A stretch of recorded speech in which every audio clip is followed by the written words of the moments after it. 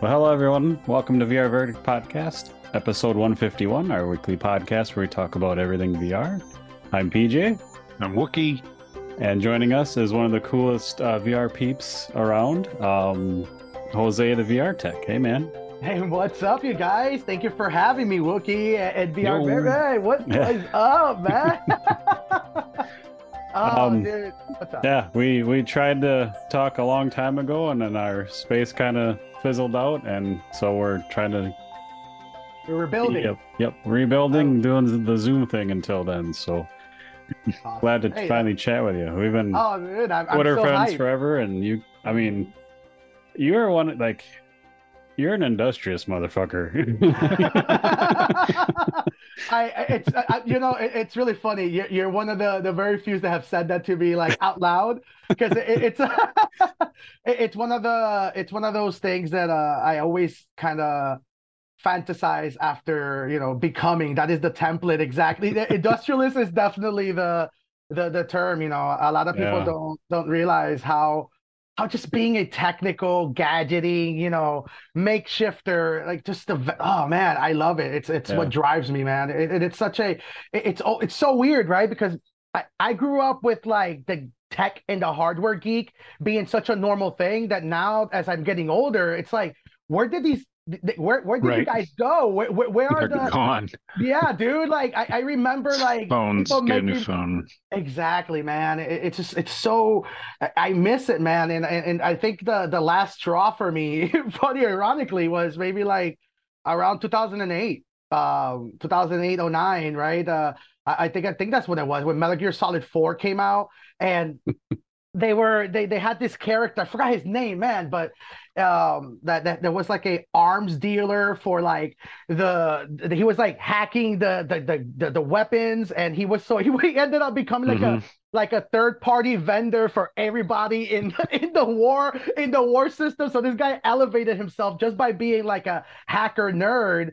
And I was like, man, wait a minute. If you are smarter than the forces that be, then you don't have to play by anybody's rules, right? Yeah. That's where the term of actual freedom came into my mind, right? And it's just it's something that since then I never looked back. It's like I must know, I must break. Every time there's a new headset, I'm more thinking about like how do I jailbreak it or figure out how to bring out the most value out of this, because I mean, you guys been in the VR space before as long as I have, right? So you guys know the realities of what happens when business people try to make decisions of what actual enjoyment or how to use our products. So it's yeah, it's that's yeah, industrialist is Yeah.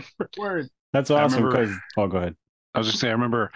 I haven't been on Twitter for hanging out with VR Verdict that long, and I remember when I first started seeing you pop up, Jose, and I was like, "Oh, this guy sounds awesome." And then it just kind of keeps on going, like, "Oh, I did this physical thing," and like when you say that, it's true because like just a couple weeks ago, somebody showed me just some little MiiU game emulator pad, and I was like, I haven't seen anybody say, "Hey, look at this cool piece of tech." I'm like, "Here, look at my Zune," and I'm still rocking a Zune, Oh, and he's dude. like, "What?" And you're right, those people are gone. So I was like, I'm following this guy, and Oh it's man, been fun appreciate ever it. since. Oh man, that means so much, and that's exactly the reason why I had to, look in the mirror and kind of start putting myself out there and say, look, I can't be waiting for, a John Carmack 2.0 to show up or a Palmer Luckey, for the new age of VR, right? Because quite frankly, that's kind of the people that most people tend to follow. And to be quite frank, and I love them both, they're not even in the VR industry anymore, right? They're both focused Mhm. on, Palmer's focused on militarization and Carmack is on AI.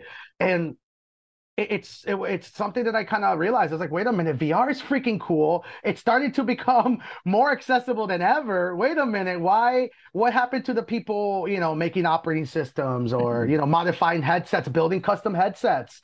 Yeah. And I started putting myself out there. I started realizing that nobody was going to seek out my knowledge if they didn't know what I did, right? If I wasn't championing my own work, and I think that's really where Reboot Imagine came from, my company, right? It was kind of realizing that the decision makers and the leaders of this space are like any business, they're in it for themselves, right?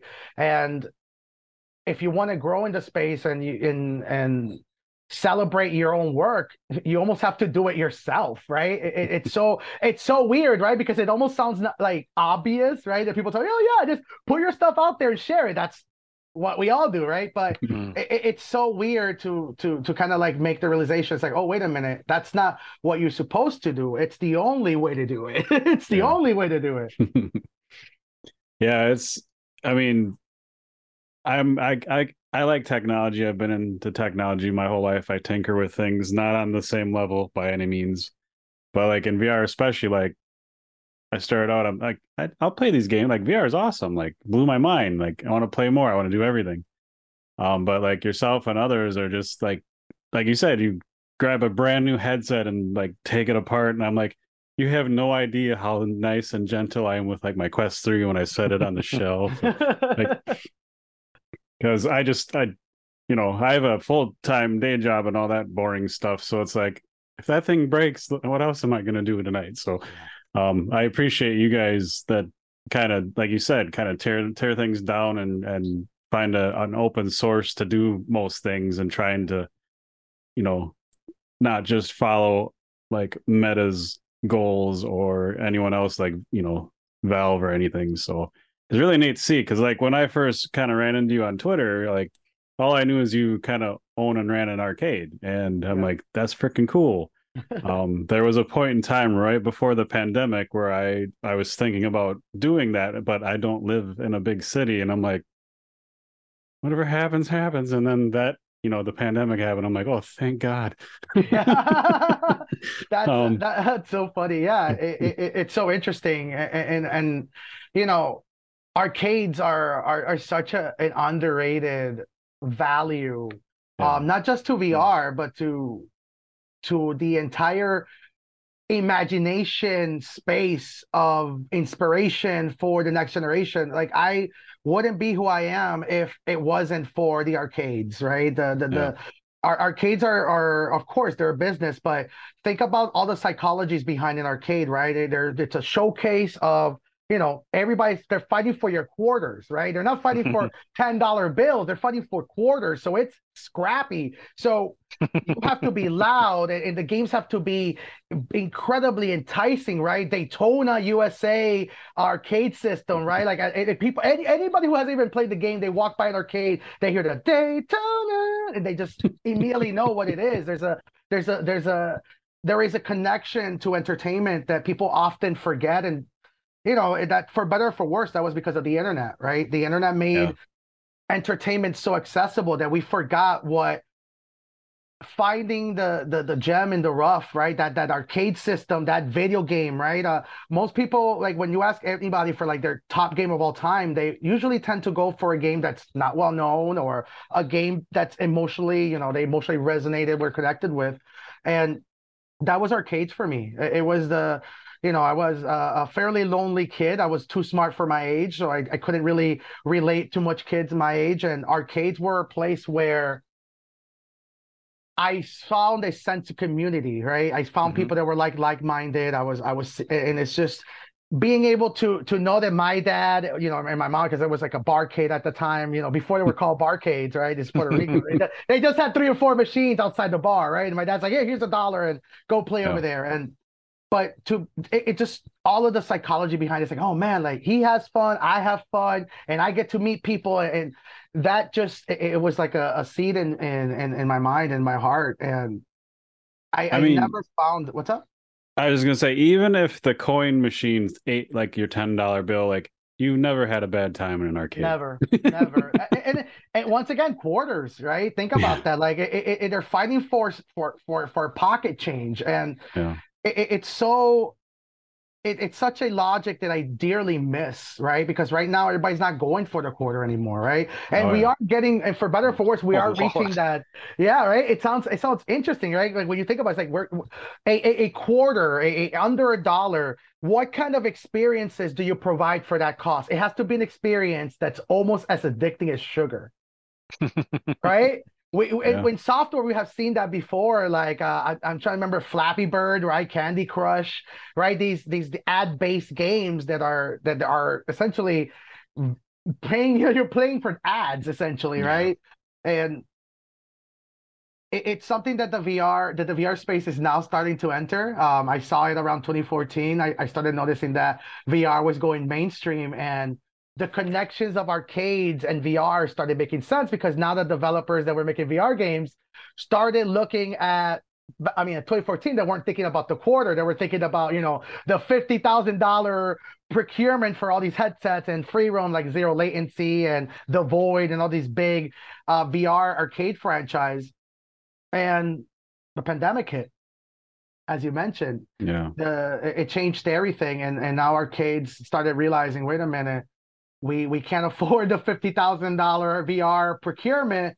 Now the real developers, the experience makers, the people that are they started looking at the dollar, the quarter experiences, right? And now we're now in the licensing space, or the licensing conversation of XR and VR, where arcades are now partnering with vendors and platforms to make games that can be charged by the minute, right? And once again, now the psychology, it's scrappy and everybody's competing for that attention. What are the games that are going to be so enticing at that low of a cost that you make a return on, right? Yeah. Ghostbusters, the game that just came out, that's the multiplayer, that actually a lot of people don't know that there's a game called Ghostbusters VR Academy for LBE, the same game, right? So that you start seeing the industry recycling of content that we see in traditional games and arcades to kind of it's all full circle. So it's I'm so grateful to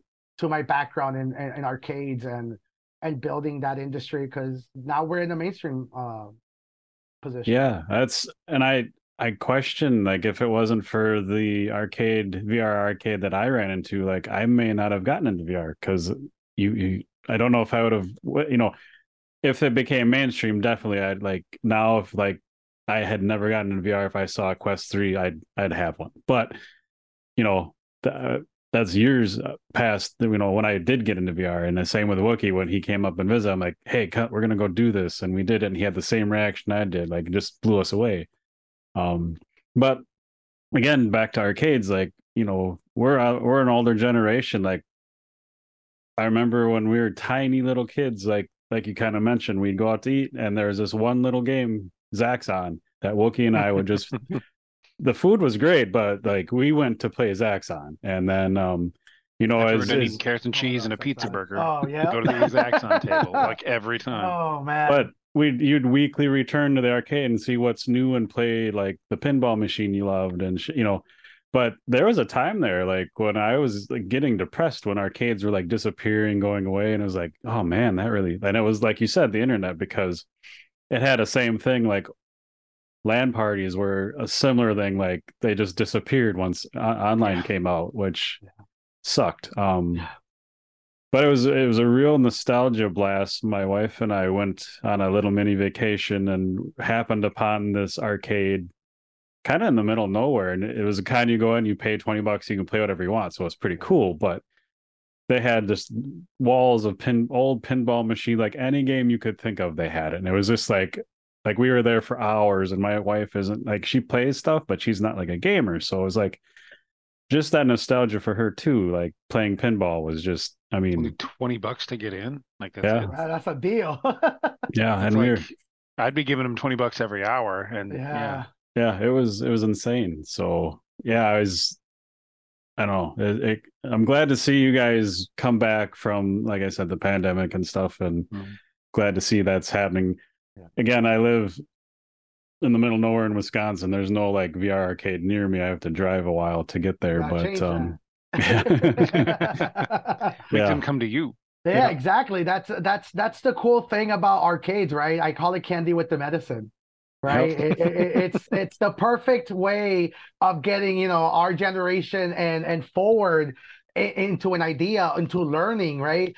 Edutainment is arcades 101. Like a lot of people don't realize that the concept of even just basic engagement we learn from laser tag, right? From video games. Like all we take gaming it's such an underrated teaching method and tool Yes. that we don't realize that that's the reason the arcades are so nostalgic.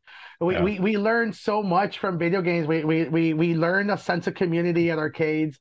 We often interact with the first favorite franchise or find the as I like to call it, the forever game, right? Everybody has that in arcade. That's the game that you go immediately to. For me, it's TMNT Turtles in Time, the arcade cabinet. Yes. And if they don't Yes. have that, they got the X-Men, arcade game. So it's one or the other, and only at arcades you can kind of experience that unless you have a friend that has like a lot of retro console collections and you And get brought. What's up? sorry, like the X-Men games, the Simpson game, any of those 4-player games, like you Yeah. could legit make friends. Just Yes, walk up, put a quarter in, and you guys bond. Like exactly. crazy. It's so and it's oh man, it's something that I genuinely chase in what we're doing at my company because I truly believe that the sentiments that we're talking about are shared at a scale that from people that are thinking about building arcades or building an experience. Funny enough, even founders and companies that have nothing to do with games, right? They're decentralized business operations where they're starting to realize that work should be fun, right? Life should be fun. That's something that that's the reason that I'm not, working in a traditional blue white collar job. Is because I don't like the concept of a 9 to 5, a current idea of a 9 to 5, right? Yeah. Why can't I do my already online focused business operations from a beach, right? People always talk about that. They make it seem like such a horrible way, but the realities are they're just afraid of saying what they're really feeling. And I'm afraid of somebody having so much fun that they're not working. Instead of saying, how do I make the job so fun that they don't realize they're working? Are you hiring? Dude, 2024. That's definitely stay tuned. We are wrapping and we're looking for technicians all across the nation. So we're building, but that's exactly it. A lot of people, and that's something I talk to people that talk about my story and study Read But Imagine is one of the first memories that I had, and it's how do I make life a video game? That's always was something that I genuinely. It's weird. Like I feel like I was born for that. It's my very favorite cartoon show, which is you'll see the connection with the name of a company. It's a 1990 CGI show called Reboot. It was a Canadian-based CGI animated show that they were video game avatars that were fully aware that they were in this virtual world. And there was a thing called the mainframe, which was essentially unvariable experiences that were brought into the world by the user of video game. So if they don't beat the mainframe, that their world is going to end. So every time that the game or the experience is being brought in, they have to beat the game in the mission in order to save their world. So it happens every episode. There's a new game. That's And pretty cool. yeah, and this was the first time we're talking about 1994. This was, I think, the one. It was one of the first CGI shows. I'm almost certain of that. And they were talking about the concept of what we now know as the metaverse, right? They were fully aware that they were connected to a higher consciousness called the user, and they were feeling experiences, and they were all about it. And they were talking about like really deep philosophy that I as a kid didn't understand, and now I take for granted because I was like, once again, we don't realize that games and the things that we love are teaching us subliminally, right?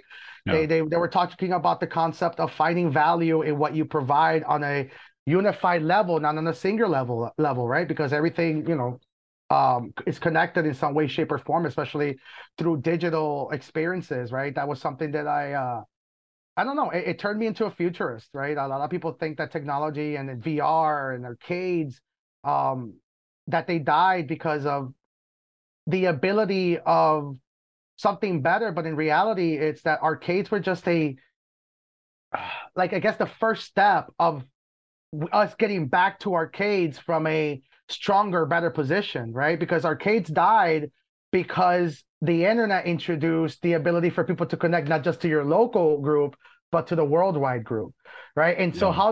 how are arcades surviving now? They brought the same concept to arcades, right? Now Asphalt, which is a well-known, racing game, has, leaderboards from around the world. So now I actually know people who literally are talking to friends in other locations and they're racing, right? A lot of arcade owners have started building scenes where they're connecting to other arcades, and it's like, oh man, this is Nice. LAN Party 2.0, man. Yeah, Like that's awesome. you have a Demio shirt, right? Like, think about when Demio starts hitting arcades on like straight up smart tables with now you have glasses and now you're paired to people from around the world at your local place. So you got Wookie here, but then you got two other people from other regions from around the world playing with you guys Yeah. in real time, right? And you're on a physical space setting, right? Yep. That's spatial anchoring, things that just didn't exist before. So now all of that technology is being brought back. Like arcades are going to become the new retail, the Radio Shack. Honestly, that's what I Yeah. think a lot about. Arcades are the new Radio Shack. Radio Shack was or Best Buy. A lot of people went to Best Buy then to buy their products on Amazon. But that's really what's about to happen with arcades all over again. It's the first place that we experience new technology, new entertainment, and the people that are taking on that mission to build arcades are fully aware of that now. Yeah, and I kind of had that a similar thought with, again with the Quest 3 with the MR ability and just whether it's Demio or like 4V pool, like that you can literally sync a table and walk around it. And like I'm like, oh my God, this would kill in an arcade because most people what hurts VR is they don't have space. Like in my gaming room, I put that big pool table up. I can walk around it, but I run into shit all the time. Like or I step on my cat, So if if an arcade, builds on that and you have a space and people can come and, it's right back to where it was. And that really like excites me, like big time. Oh, that's crazy. And think about and the best part about it is that the advancements that are going to benefit that, right? Because the arcades are meant not to make current technology accessible, but to introduce you to what's coming next. Yeah. That's the job in arcade. A lot of people forget that, for example, Mortal Kombat, a franchise that I deeply care about, you could not play the real Mortal Kombat experience. And I will argue that's something that I will take to arms for is the Super Nintendo, which was considered the closest parody to the arcade system. Absolutely not. Just absolutely not. The arcade CRT was hitting 120 frames on a arcade cabinet. The Super Nintendo could never. You know what I mean? And those realities, that led to the beginnings of the arcade fighting community scene, right? That people don't often don't realize that's where arcade, fighting sticks came from, on modded arcade cabinets. You couldn't just go, like now you can 3D print them and get them online anywhere. But that's what you did to build an arcade fighting stick back then, right? Spooky, who's somebody who I dearly consider a good inspiration to me, and I known him in New York, right? Evo. Like this guy, I remember being 12, 13 years old and me seeing him hosting fighting events in Central Park and with a bunch of people just and it was never my scene to be honest. I'm not a big fighting games person like that, but being able to see those movements and then call it revisit, it's like, oh man, I'm such an idiot. I should have been more involved in that scene. Now this guy's running Evo. What? It's yeah, man. It's to be a tinker is it's honestly the only way to see the future. History is so cyclical that it's not even funny sometimes. It's like we're it's like I don't know about you guys, but it definitely makes me question this RPG that we call life quite a bit. Especially now that what we're seeing, right? This is 1989 all over again, right? We're gonna have a Y2K scare in a few years. We're gonna have, it's AI, now they call it AI, right? What happens when technology takes over and blah blah blah, and oh no, the realities of what happens when people are now spending their times in the digital world all the time, but when you look at the lens of the past, these are the same conversations that people had about the internet, about cell phones, about violent video games, about art, poetry, access to even libraries, you know what I mean, were considered a threat back then. And funny enough, all of those conversations are coming back again. And it's like that's just I think that we love resetting our human mind. And the cool thing about it is that we love keeping what we love the most, and we're just going to build up top of it, right? That's truly what drives me, like honestly, unlike anything else. Yeah, so you have the arcade. Could Yeah. you just describe kind of what Reboot Imagine is about then? Yeah. So Reboot Imagine is the ability, what I like to call it, hand holding at scale, right? So think about all of the pillars of confidence that is required to build an arcade or to build a enterprise environment that uses VR, right? It's much more than just procuring the headsets and finding a partner of software. It's keeping all of that hardware in operations uptime always. Right. We're talking, as I mentioned, we're now disrupted again where people are fighting for quarters. What happens if your headsets are down for an hour? Right. That's sometimes, depending on the arcade, that's hundreds of dollars wasted. Right. Mhm. And also clients, depending in the regions. I'm in Florida, I'm in Miami. So the patrons and the clients are fully aware that the client's always right here, right? So if a arcade system is down, they'll get their money back, even if they were not intending of playing that game. And I have seen it. They go, oh yeah, I see that your cabinet is down. That experience is da da da. I want my money back.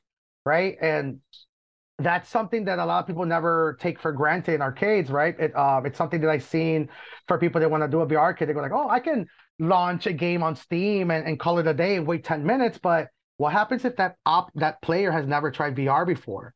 What happens if they have, sensibilities that you're not aware of, right? And now you have to account for that in real time, but also you have a line of people that are trying to buy tickets for other things.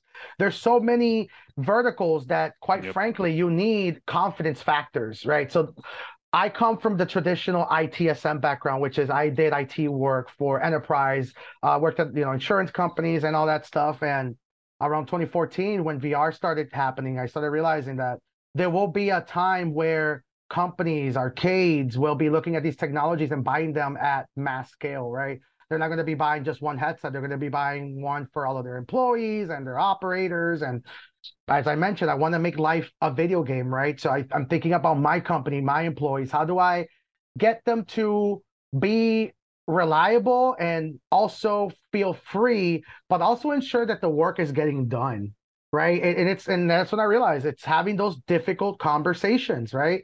How do you connect with those people? And so it was just like a connection that it sparked, and I started Reboot Imagine, right? So we introduced the Reboot Remote, which is what traditional IT companies call managed service providing. Mhm. And we just focus on spatial computing and XR. So some people call us Geek Squad for the metaverse or VR. I just call it Reboot Imagine. So that's what we do. That's awesome. It's I mean, you've kind of I think you won the game because finding something you're passionate about, which a lot of people don't, and then being able to do that to support yourself and all those working with you, like that's Yeah. quite an achievement. Survival. Yeah. Thank you. It's survival, honestly. A lot. One thing that I try my best to never take for granted is why I get into the things that I do. Right. I don't come from a very financially wealthy background. Buying a Quest 3 is an investment still to this day, right? And fortunately I was able to get it, but think about the cost behind that. And you have to learn how to repair them. You mentioned, like, what happens if a headset repair, shout out to Quest to Repair. Quest to Repair is on survival mode. He realized that people are buying Quests at scale, and he wanted to build a company and be more, and started focusing on repairing Quest headsets and built an amazing platform doing so. For Reboot Imagine, it was a similar trajectory, which is realizing that the we mentioned life. When you look at how history is cyclical, we are going to see the end, or let's say a funneling of no more billionaires at the rate that we're seeing. Right? We went from, like, I think they said that we went from like 5 to 10 billionaires, and now we have like over 100. I generally don't think that they're going to continue letting the floodgates of billionaires to be made to continue much longer. Let me get mine first, and then we can close that gate. Yes, Okay. please. Exactly. That's it. That's exactly it. I sort of realized if the gap is closing and I'm in survival mode, I have to double, triple, quadruple on what I know, what I believe in, even if it means doing the work for free, even if it means devaluing the on the short, on the short term what we're doing, because it builds the conversation, it builds the candy with the medicine of what the industry looks like, and it will make it much harder for those that are trying to, let's say, um, hide the potentials of what we're building. It will be almost nearly impossible. And yeah, I see Reboot Imagine as generally my get out of jail card, my ability to actually build something ethical and valuable, right? A lot of people, I call it the car salesman situation, right? Where if you go to a Toyota dealer, they're not going to sell you a Honda, like they're a Toyota dealer, right? So if you go to Meta and you say, hey, Meta, what's the best VR headset for location-based entertainment and enterprise operations? They're going to say the Meta Quest 3 or the Meta Quest Pro. The realities are that's not the right answer. They're just telling you their flagship devices because that's their job, right? They're not going to tell you, oh, you're in location-based entertainment, so make sure you buy a headset that has the warranties and the insurances for when somebody drops that headset and breaks, that you get a replacement immediately, right? Meta doesn't provide that, right? That's HTC, that's Enterprise Solutions for hardware repair, right? So how do you get that information if the only people that are giving you that information are the vendors themselves, right? That's I mentioned Radio Shack. That's the reason Radio Shack became so prominent at the time that they did. It was, they blew up really at the era of the cell phone mobile revolution, when multiple cell phone companies started introducing cell phones and all of them wanted to differentiate themselves. And the question started being asked, what's the best option for me? Right. And that's where Radio Shack started introducing all these amazing conversations like, oh, this is the best for this is the best for this. You should do this if you have this. Right. That's consulting. But consulting should be also handled with ethics. Right. When you look at the VR space, everybody wants to be a consultant, yet nobody has a neutral stance.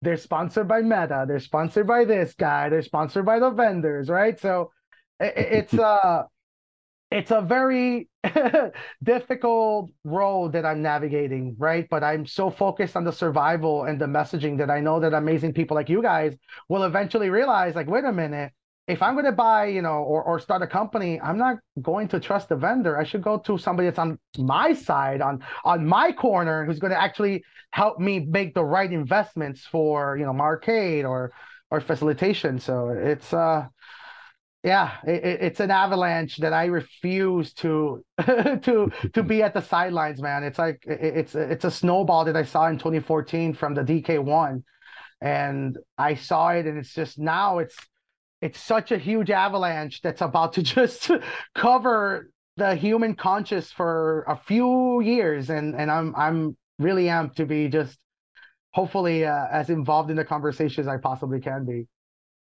I'm glad to hear it, because they definitely need champions like that are around and preaching that, because like you said, the ethics part, we all know where that's at with many Yeah.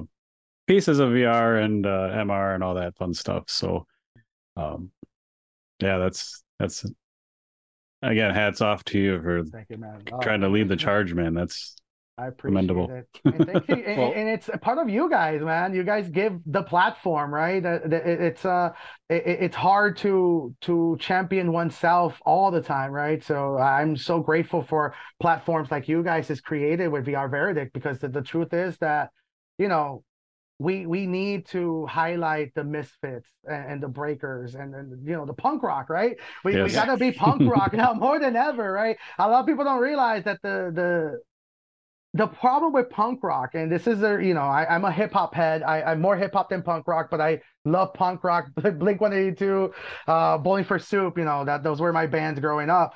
But the problem with punk rock, personally for me, is that punk rock celebrates acceptance of defeat at the end of the road. And that's something that people don't realize is that, a lot of people, the famous saying is, you live long enough to become the villain, right? Mm-hmm. So when you look at the punk rock leaders of our technology space, of VR or technology, they got defeated and gave up, right? Yeah. And it's a difficult conversation. A lot of people don't like having it because it hurts. It absolutely hurts. Yeah. But if we have to have the difficult conversations once again, like Carmack abandoned the VR industry. Palmer Luckey was forced to abandon the VR industry. So who are the VR superheroes that we have, right? Mm-hmm. It's a lot of people don't like accepting that, but it's the truth. It's like, hey, we need to become our own heroes. Like we need to let people know, like, right, that's what created Carmack in the first place, right? Him being a modder, being able to build the amazing great things, and then Meta came along. They needed more technical ability, and they tapped his expertise, right? And that's really where we're at now. It's like the technical leaders are not leading. They're just it has to change, man. It just absolutely must change. Yeah. Were you gonna say something, Monkey? Yeah. Remember a while back, maybe. Oh, that's fine. We've progressed. Sorry, cat's on me, clawing my foot. Hey, happens. Say, hey, Jerry, get off my foot. So, I'm kind of curious personally, like, because when we entered the podcast space for VR, because we had a previous podcast that was like 5 or 6 years long, the F Reality podcast was the only other podcast in town. And I know there was, different group back then, and well, half the group's still there, and then now you and Adam are on there. So how did that come to be? I was so excited, because you and Adam, like Adam is so amazing. She's been on a couple times, like just awesome. So when you guys popped up with the old, two of the old crew, I'm like, what the hell is this? And I was really excited, and it's been really fun to listen to and watch. So how did that happen? Oh man, shout out to Zim. Zim and Rowdy. They gave me the chance. They started noticing very quickly what I was looking to do. And I remember, oh man, it's like a blur, like a year ago now, a year and a half. But I remember getting the DM from Zim and said, hey, Karam Malachi Sanchez, who runs VR Toronto, incredible soul. He, somebody that I was talking to, telling them about my aspirations. He recommended me to Zim, and Zim just sent me a very gracious DM, say, hey, paying attention to the stuff that we're doing, and we have a podcast called F Reality, and he was not shy about it. We want to disrupt the format of how a VR panel looks like, right? And at that time, I thought that, as me being a minority leader, and as I said, not afraid of having the conversation, I was like, perfect. They're giving a minority a platform. This is great. This is how, but it was much more than that. It absolutely was much more than that, because at that moment, I didn't know that Adam Bombati would be part of the panel. And when we had the first full podcast test as a crew, having Adam there, it was just like, oh man, Zim really meant what he was actually going to do, right? It's much more than just, playing the token card or any of that sort. He wanted to make sure that candy with the medicine, right? He knew that he was going to be putting unexpected faces on the platform, and he wanted to make sure that the expectations were met, and if not, exceeded. And that was, for me, one of the best opportunities to enter the mainstream VR community, and it's something that I am still grateful to this day, and I hope that as long as they need me to be a part of the F Reality podcast crew for as long as I can be. And that dude's for real, because when we first got going, I release YouTube videos here. Like, I'm not a content creator, I'm not a YouTuber, but I remember like I'm bad with names, I forget names very easily, but one of my earliest videos, I think it was Ragnarok, so it wasn't too super long ago, but like he commented on my video, and I knew who he was because I've listened to the podcast since we started. And I was like he's checking things out on a very tiny level because Yes. He loves this industry. he does, and you loves, can show it. genuinely, And ever since then, he'll every now and then randomly, either it's a tweet or a comment on like a video I do. He's there, and I'm like, Yeah. it just throws me off guard. I'm like, Jesus. It's when you love the industry that loves you back. You get anxious, you get paranoid, you get a little voice in your head that just tells you to love it more, love it harder. Zim, the absolute appreciation that the community has for him, and Rowdy and Adam, and showing for me too. I must not complain. It's something that it's difficult to take for granted. It's so difficult. You mentioned it, right? That comment, it's so importantly valuable because we're so aware that this is an emerging and growing industry. We're not seeing the mainstream numbers yet, and we will, right? And unfortunately for us three, right, in the call, we're going to be the unfortunately the bitter, disgruntled, jealous ones because it's going to be the 12-year-olds and the younger that are going to be really enjoying and benefiting from all of the things that we're building towards. But those little glimpses of like the comments from Zim, it's like a good, like me being a futurist, it's a glimpse of 10 years from now, right? At scale, right? You're going to be seeing similar messages from the entire industry, and it's so incredible, right? Because even for you, PJ and Wookie, like the realities are that you guys have built, voices for yourselves too. Like everybody in the industry knows VR Verdict, right? It's a small industry. It's so interesting how we don't realize how small this space is. Yeah. But we're once all of the floodgates open and the cup of water fills up, we're all rising to the top, even through association and through just straight enjoying this space, right? Like think about it. Like I sometimes think about that quite a bit, is think of content creators like Adam, right? Or even Zim or even me, knock on wood, is like one of us, a statistic, is going to become a multi-billionaire, and we're going to take, it's like jet fuel into the fire of this industry, right? It happened with Palmer, and it's going to happen, once again with somebody else, and everybody's going to benefit from that. And, yeah, that's really where I'm at. Yeah, and we've talked about this before, but like this community is pretty, I've never experienced anything like it.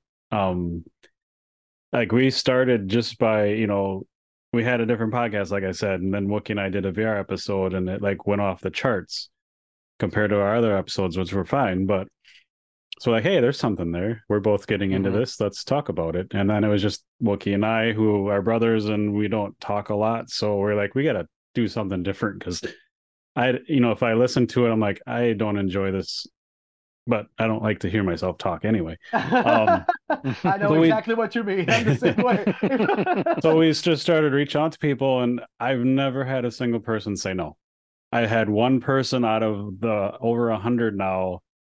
They just said, well, what numbers do you pull? And I told them. Oh, and man. he never got back to us. I'm like, okay, fuck off. But other than that one thing, like out of hundreds, like everyone's like, yeah, we'd fucking love to talk. And we've been on hiatus for like 4 months or more, and almost daily I get people like, hey, I want to talk. Like, Hey. Well, the weirdest thing is, again, PJ's way more into the space. I'm passionate about it, but I'm busy, and PJ's making all these connections. The weirdest thing is, one day I was like, all right, I should get on Twitter and just, try to like things and retweet the people that I respect and all that stuff. And like the second person to follow me is Tommy Palm, which is the CEO of Resolution Games, because we played Demeo with him when he was launching that stuff. And I have like, apparently his dream car. I own it. Like it's a Swedish car. And I missed the first episode when we talked to him. I was actually down buying the car. And PJ's like, all he want to do is talk about the car. And I'm like, what about VR? He's like, well, no, we didn't. He just want to talk about the car. Yeah.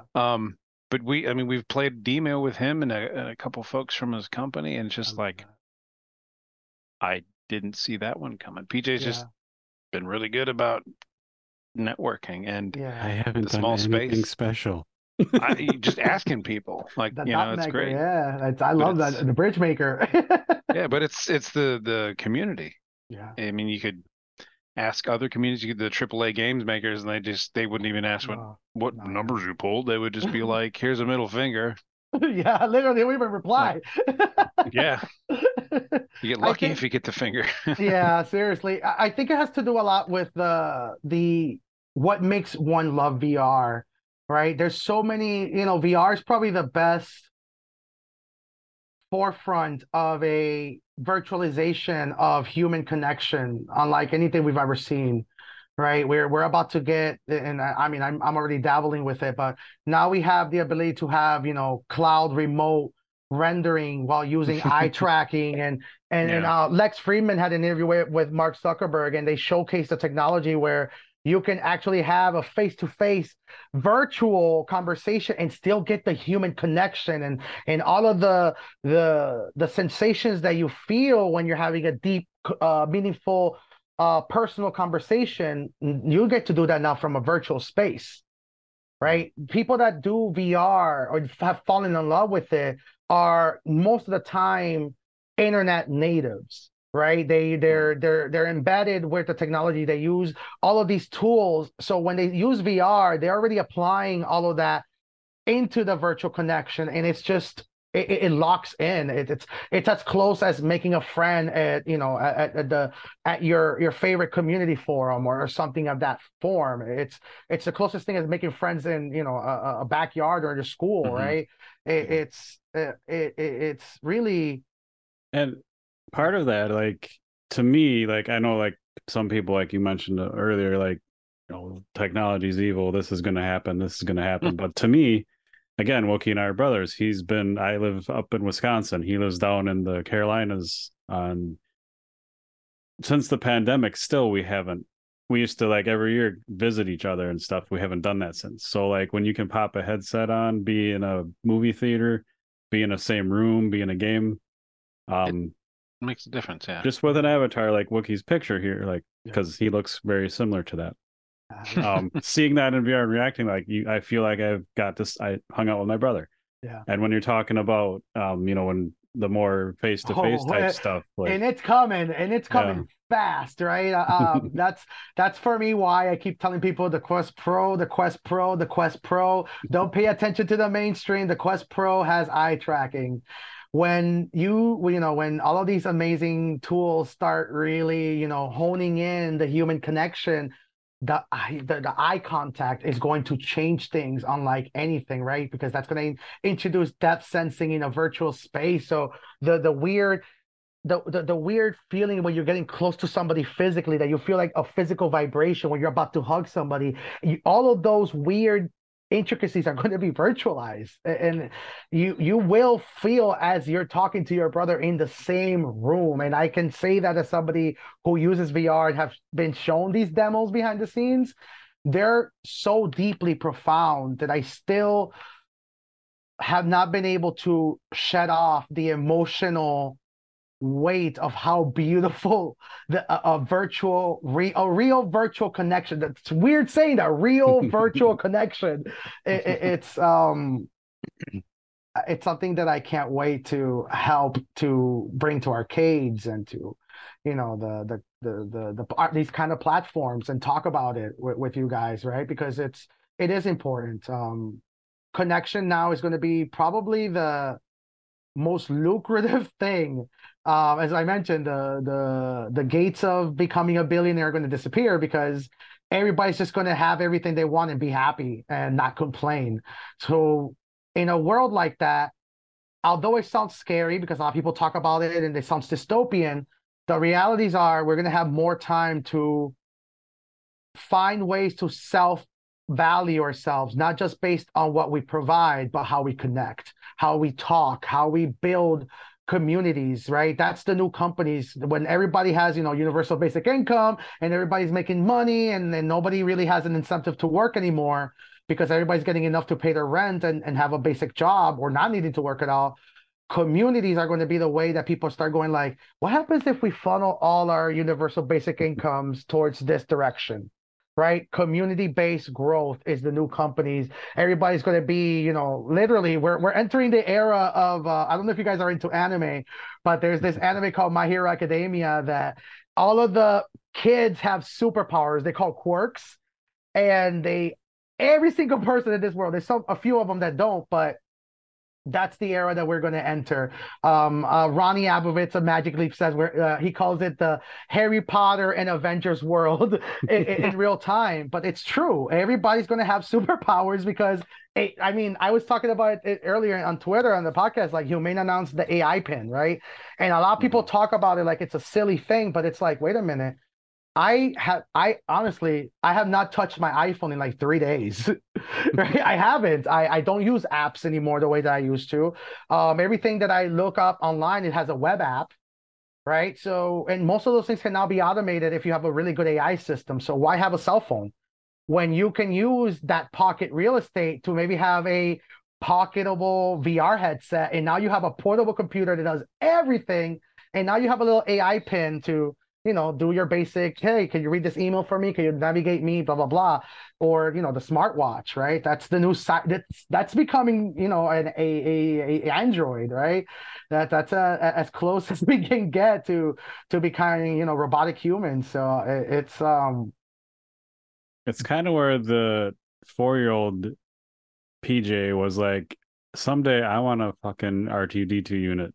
And that's kind of where we're at. You can buy. Did you see the one that they introduced for I think it was Force Awakens, the BB-8 robot that has like a full gyroscope accelerometer. It's like $5,000. Yeah, but that's a full-on spatial robot. I actually know somebody that put an actual the new gen Roomba system on it, and now they're using it because it has the Roomba AI has like the motion detectors for the walls, and it has angular height distancing, so now it can go up ladders and stuff like that, right? So, oh, dude, it's nuts, right? They also have the Aibo robot at Sony, right, which is a straight up dog that, thanks to it's almost been on in the market now for like 10 years, and thanks to the advancements in AI in the last 2 years, like if you look at videos of Aibo, the robotic dog, from when it released and today, it acts like a real dog. It's so wild that these technologies are only going to they're just going to keep going and going and going to the point, as you said, you're going to have your own personal R2D2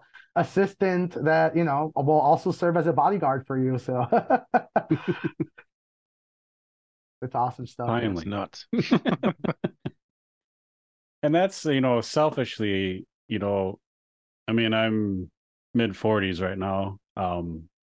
It's like, and we've seen this on a couple of different shows here and there, but it's like, I just want to make it until I can put my consciousness in the cloud and remain there, We're almost there, man. The way shit's going, it's just like the AI stuff, like it's going so freaking quick. Like my wife and I just watched, I don't remember the name of it, but it's a show that like kind of goes from like the 50s to now and back and forth through time, and it's just like dark. Well, a little bit, but you don't realize like from 1950 to and I'm people have said this, but like 1950 1980, like how much shit has changed. No, I think it was the show Dark.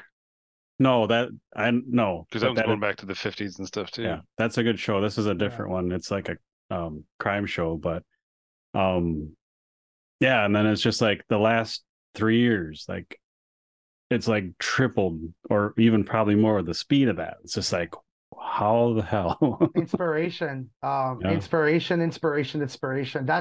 I truly believe that's how you get things to have momentum. It's to inspire. It's to I forgot how the saying goes, but it's the dreamers are inspired by the dreamers' inspiration, right? So it always keeps cycling. We tend to build what we imagine, and that's exactly what has happened in the last 3 years. I think that we're now reaching the point, because just like yourself, I also have been looking forward to back up my consciousness and being able to take my eyes and my sensory skills beyond what a physical human body can can experience and see, right? Like I'm ready to shoot my consciousness in a rocket to a black hole. I want to see it all, right? At least one copy. At least one copy, exactly. And that's the cool thing is that we are starting to have those conversations. You mentioned a show that stitches the past in the future so well. This is something that and this is a thought experiment that I give myself all the time is think of your actual, let's say, first grade classroom. Name every single student in that classroom, including the teacher, and you're going to have a really difficult time. You might be able to maybe remember two names, right? Not me. And oh, that's well, hopefully you remember at least a teacher or at least a face, right? But Yeah. what happens when an AI system asks you, "Hey PJ, what are the two students' names?" And now it knows two names, and now that AI system is also doing that at scale to everybody around the world. And eventually, that AI system will go like, "Wait a minute, what two names did you say again?"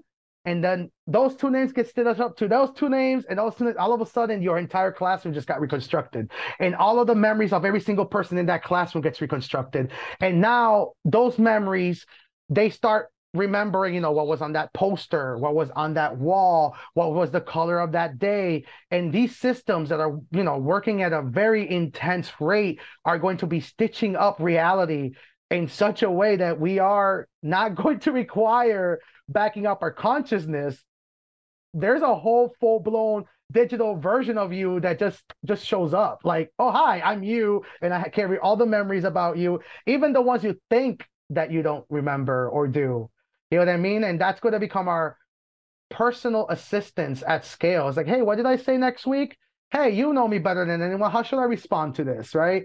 That's how you're going to back up your consciousness. It's not going to be, I mean, for now, maybe we'll be able to, but the fact that we're getting to a feasible way of reconstructing, the human experience, the consciousness, it's only once that gets done, like you mentioned, maybe 3 years from there that we are able to back up the actual biology of our brain matter. You just blew my mind. Now, to put an interesting spin on that topic too, my girlfriend's really big into astrophysics and all sorts of stuff. So she's sitting there talking to me about the same thing because, she had it calculated when we were probably going to get the singularity of us going into the machines. And then that, what's that show with that Sheldon guy? Oh, Big Bang Theory. Yeah. And he was like going crazy on a whiteboard or something in the background. And he's like 50 years. And she's like, well, that's exactly what I thought. Now it's accelerated because AI is faster. Yep. But like, she's like, somebody in that show is doing the math because she had the same values. Yes, the Big Bang Theory, actually, their calculations on their boards are actually real. It's real math. It's like, she's like, somebody's doing some math there. I'm like, that sounds good to me. But she was like, no, here's the thing though, kind of like, the Star Trek teleporting, is it killing you and your copy's living on? Yeah. When you do the singularity and you upload yourself, you're still going to probably be here, and the singularity is probably going to kill you. Yes. So like, you don't get to live forever. A copy of you does. So it's like, of you, the selfish us in our body is going to be like, oh, that one gets to go off and live in the universe. And you're like, oh, yeah, I'm still here. So I don't think it's going to be the paradise, but it will be paradise for the other copy of you. Exactly. And I think that, it's boom. This is where it gets. Yeah, honestly, I'm glad. You're if you're having those conversations, I'm ready to have them with you.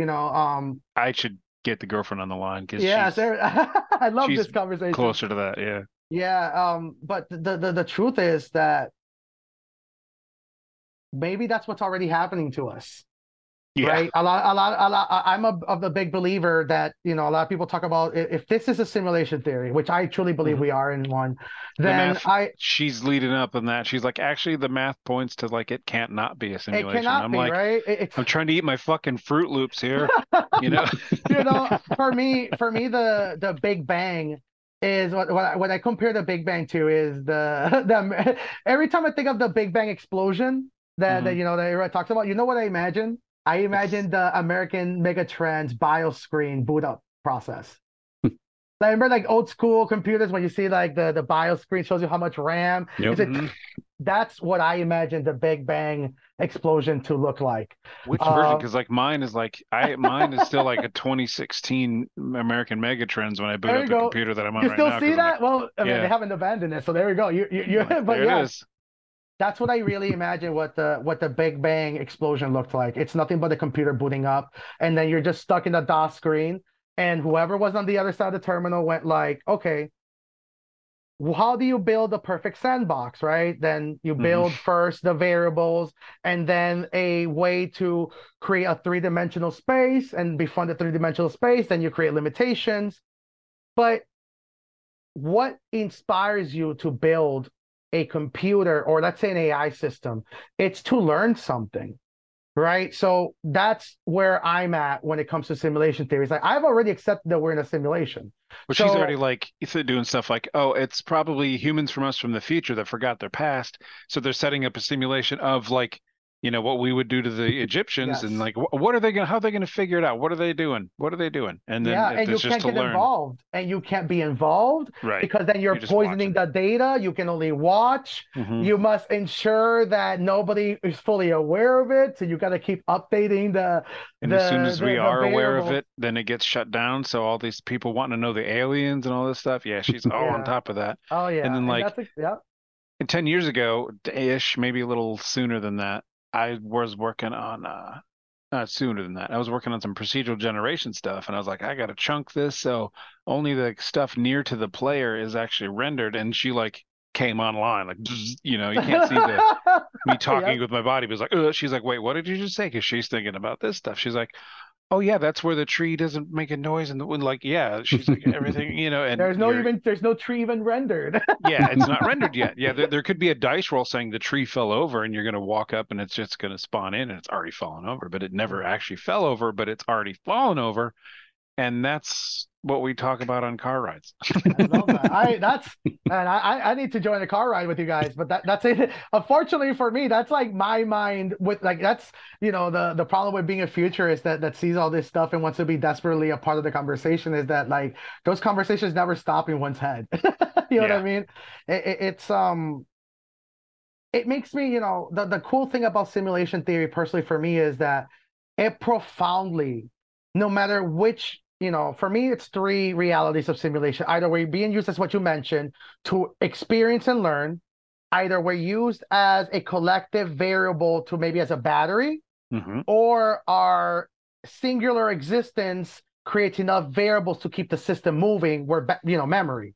hmm, um all three of them puts one thing at the top of it all, and it's the human experience. yeah, So, what other, let's say religion or philosophy tells you to live no matter what, right? There's ideologies that teach you to live for being kind, to live for this way. hmm. No, like simulation theory just tells you to live for you, right? Experience. It's the purest form of of beneficial selfishness there is, right? Because it tells you, hey, if you hone in your skills, everybody benefits from this, right? And it's something that a lot of ideologies are having so much difficulty of like expressing because it's like, oh yeah, be good, but just don't be that good. Also, don't be arrogant, even though you're not being arrogant, you're just uplifting, everybody for the benefit of all of us to be raised up. You know what I mean? That's the job of a superhero, right? And to end this thought process, that's what I love about what's happening now with VR and AI and all these advancements. It's that everything now has become accessible. So the how do you elevate yourself when everybody is now in the primordial soup of access? That's Superheroes have to rise up. It's that's engineers. and Yeah. that's that kind of stuff. I don't know if it's like the Star Trek equation, how they, live in the future or whatever, but Yes. that's where we get back to like the master and apprentice stuff that we've gone Yes. away from. So if like somebody's like, you know what, everything's taken care of, like you said, if we get to that point and everyone's at the same level and then nobody can set themselves apart, well, then you focus on a human skill and go be the best sculptor you can fucking be. Oh man, I Something like that. So dude, oh man, you just gave me goosebumps. I can't wait for 2 years from now when you open up YouTube and you're gonna be like, how to become a millionaire in a week, and you're gonna see this guy's like, what's up, you guys? I'm gonna teach you how to make a million in about a month. So the first thing you're gonna do is you're gonna go to a trade school and you're gonna become something called a plumber, and this is what a plumber does. And we're gonna be like, whoa, what? You know what I mean? Like basic skills are back, right? And human connections are back. The human values are back. And then now we're going to start seeing is the people that are pushing that line forward, right? The scientists, the engineers, the tinkers. It's punk rock all over again, right? No, Apple, I will not be okay with just using your hardware at this level. I want more, right? It's we're back to being greedy, to be ambitious, to want to. No, we don't. Like people are going to start talking about, Mars. We haven't even touched Mars yet, and people are not talking about what's next, right? I love it. I'm here for it, man. Like I'm not a big fan of Mars. Again, girlfriend's probably, run the numbers and told me them. I don't know, but I'm like, I just want my asteroid base. I don't care about Mars. I just want my thing where I can well, I don't like this spot. I'm going to scooch it over here with the big boosters. Same. That's a lot. I'm all to be honest with you, like I want satellites. Like that's something that if I were to, have those crazy conversations, like I love the idea of owning, fleets of satellites and building a decentralized real internet, right? Starlink got so close to it, but then they turned into a military Trojan horse, right? I always think about it, it's like, man, like Starlink could have easily have built, the next gen global internet. But the problem with that is, and I think that's what happened, is that the world does not want to connect just yet. Yeah. Right. And the reason for that is because we're being told it doesn't. Right. So somebody's going to have to start. Yeah. When the human connections start being the focus, you're going to start seeing people with like-minded, interests and ideologies kind of slowly find each other. And I think that's what's going to build the internet, right? That's what built, even Facebook, all of these platforms and networks were built because of a way that people just wanted to connect. Right. Yeah. So when all of these companies, all of these, or geopolitical barriers or whatever starts really trying to say, you guys shouldn't talk over there, like keep yourselves over there. It's the connections are going to become so valuable. I can't wait for, for me, it was IRC. You guys probably remember IRC, right? IRC was like that's really where you actually access the internet back then, right? That's where you got it. News stories from IRC was nuts. Yeah. Oh yeah, and it's because it was easier to censor back then, right? And IRC was a great way of building it, and I think that's what's going to happen all over again. It's that we're going to have so much access now that people are going to realize, wait a minute, this thing that we're being given to connect it's not the real connection that I'm looking to get, right? It's a guided connection, and we're going to start seeking better ways to connect. Going back to Starlink though, PJ, have you seen Starlink in the sky? Have I seen it? Yeah. Like low rate links. Like looking up at the night sky. You might see it when you're on your walks, but you'd know it because it's like literally a string of tinsel, just a string of lights moving in unison. And it kind of looks like if you look at a fast, like a time lapse of, like the galaxy or, the Milky Way or whatever, just kind of scooting through the sky.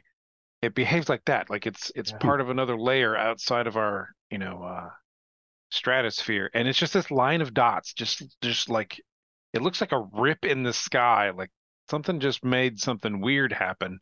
Yeah. And when you see it, you're going to crash your car because I almost did. I'm like, what the hell is that? I'll have to look for it tomorrow morning when I get out there in the dark. Oh, they're so fun. There's no telling where. You'll just look up and it's like a perfect perforated line of lights in the sky, just way up there going like scooting across. It is mind blowing. It's kind of freaky. Kind of like there's so much junk up in my sky, like in Firefly when they're like, it's getting awful crowded in my sky.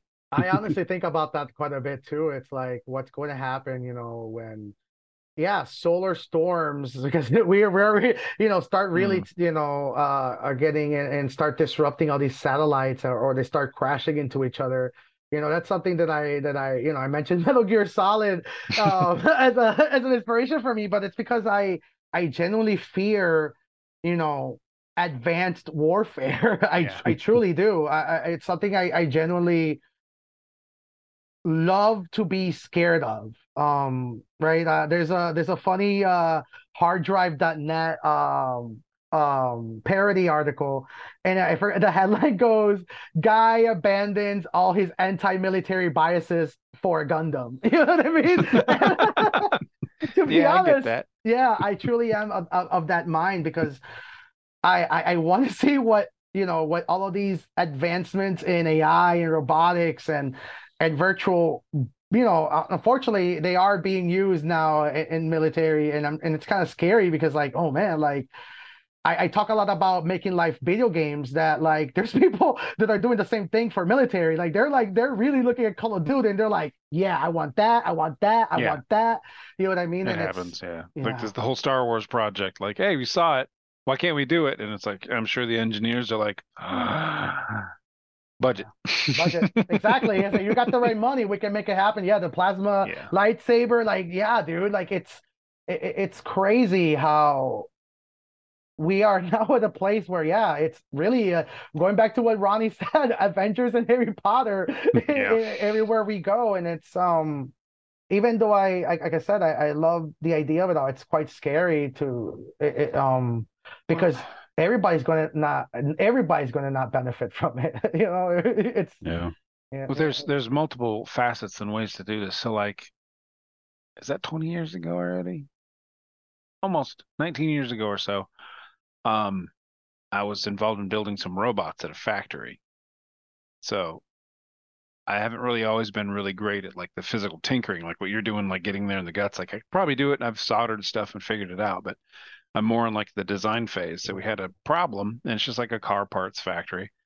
And I'm like, well, if we do this, two conveyor belts with teeth at this space, it can stock up 1,000 parts. We don't really need the third shift of people. And the guy in the, maintenance crew that was doing the potentiometers and the motors and stuff, he was like, "You think that'll work?" I'm like, "All we got is time, baby." So we did it, and it worked. I love And that. unfortunately, it we did lose the whole third shift of people, but they were given opportunities elsewhere, and they just Yeah. wanted the third shift and didn't care about working. Yeah. Like we're like, you go over here and you still have a job. They're like, no, we missed this. So Self-worth. so they like a couple of incidents. They tried to like, kill my girlfriend with a couple of things like accidents to the factory. They were threatening to slash my tires and stuff. But it's also like the job we replaced is not a job that a human should have Should been ever doing. do. It Exactly. was parts for like the console of a Jeep that were printed, the lithographed metal, and they were grabbing them off a hook coming by and then putting them on another hook or something. So we just had a robot squeeze it with air, put like they came over faster than we needed them, so we just stocked up 1,000 parts and then we pulled those 1,000 parts off and like kept the line going. And I was like, hey, look at that, my idea worked. Yeah. So I love that. I think people getting back to the physical stuff is so neat because I just saw a video where like some guys that like to make random weapons or whatever, like engineer stuff, somebody handed him like a little survival axe. It's like a pipe, like 3 hand lengths long, and you smack it and this little axe blade like snaps out. And they're like, oh, hey, we can make a I've bigger one. seen So this. they made the Yes. battle axe. And I was Yes. like, now that is what 10-year-old Wookiee needs to be doing. Like building like I don't know if you've seen Yeah. that video, PJ, but it's just literal like here's a metal staff and they like shake it and two giant battle axe blades like flip out and they're like locked into place. Yeah. And I was like, I don't know what I would use it for. I You don't want know, it. but I would, I would make a dull one Yeah. that I could practice with. But like that's the stuff people should be doing. It doesn't really Yeah. need a thing, but you made something cool. We're almost validating that with like the good parts of YouTube. People making weird crap like that Yeah. and actually getting paid to do it Yeah. is The what we human should be experience. I doing fully before. agree. Yeah. So Yeah. it's those bright spots and all the crazy crap going on. Because I think not to bring up anything bad, but you had like a tweet about a month ago, and you were saying something like, something's not succeeding because somebody doesn't want certain races to succeed. I think you tweeted Yeah. that, and I was like, fuck that shit. Like, Word. I don't know. I didn't know what was going on, but I think I Yeah, no, liked it no, and it was, retweeted it. yeah, I was like, fuck that. and it's really No. funny that you said that. Yeah, I 1,000% agree, and it's really interesting, right? Because a lot of people, when they think when I speak of race, of course, I'm Puerto Rican, I'm a Mhm. minority, I'm a Latino. When I speak about race, I'm not really speaking about the Latin race, to be Mhm. quite honest. I'm talking about the nerd race, the geeks, the tinkers, the modders, right? I'm thinking about Salius Bradley. I'm thinking about, yeah, myself. I'm thinking about people that are out there modding and hacking and pushing the narrative of the industry, not a brand, right? Mhm. And there's a lot of corporate interests that don't want that to succeed and grow Right. and Once expand on. the same thing with the billionaire thing. Once they've made theirs, they want to lock it out. Like you Yeah. guys now the right to repair. You guys, you take a screwdriver to that damn headset. Guess what? We're gonna try to throw you in jail because you're Yeah. threatening Oh man. our industry, not the industry, their industry. And it's like, fuck that shit. Yeah, a hundred Same thing. percent. The right to repair is something that I personally, donate every chance I get. Um, the right to repair, a lot of people don't realize that it's not just the right to repair your products. It's the ability to not let a company dictate how long you can use a product Yep. for. The planned obsolescence Apple, and yeah. exactly. Planned obsolescence made sense in an era where humans were doing 80% of the factory work, right? So you didn't want to have people building products, assembling products all the time because the numbers and the demands were getting crazy. So they were trying to find a halfway step, right? One of the things I think a lot about is the light bulb. If you actually look at light bulbs before, planned obsolescence kicked in, light bulbs could last about 20 years. Hmm. We're Now it's like starting to see that about, we Mhm. every week we're blowing a light bulb in the damn house, and it's like as a kid, I never remember replacing this many fucking light Oh bulbs. man, yeah. Sorry, keep going. No, no. It's exactly that. It's something that you can only find out if you're consciously, like you said, Hmm. subconsciously realizing. It's like, oh man, like I'm wasting a lot of light bulbs here, but people are not realizing that's happening with everything. Food is Hmm. getting smaller amounts. What you used to get even on a product purchase, you don't get as much benefits anymore. Before, and for better or for worse, right? When you bought a laptop computer back in the day, it came with a bunch of crappy software, but they were there to bring value and discounts to your software, Well, it right? came with stuff like a slipcase, and it came with things like that. Now they're Yeah, accessories, and I will yeah, never forgive humankind, or I like Microsoft as much as you can.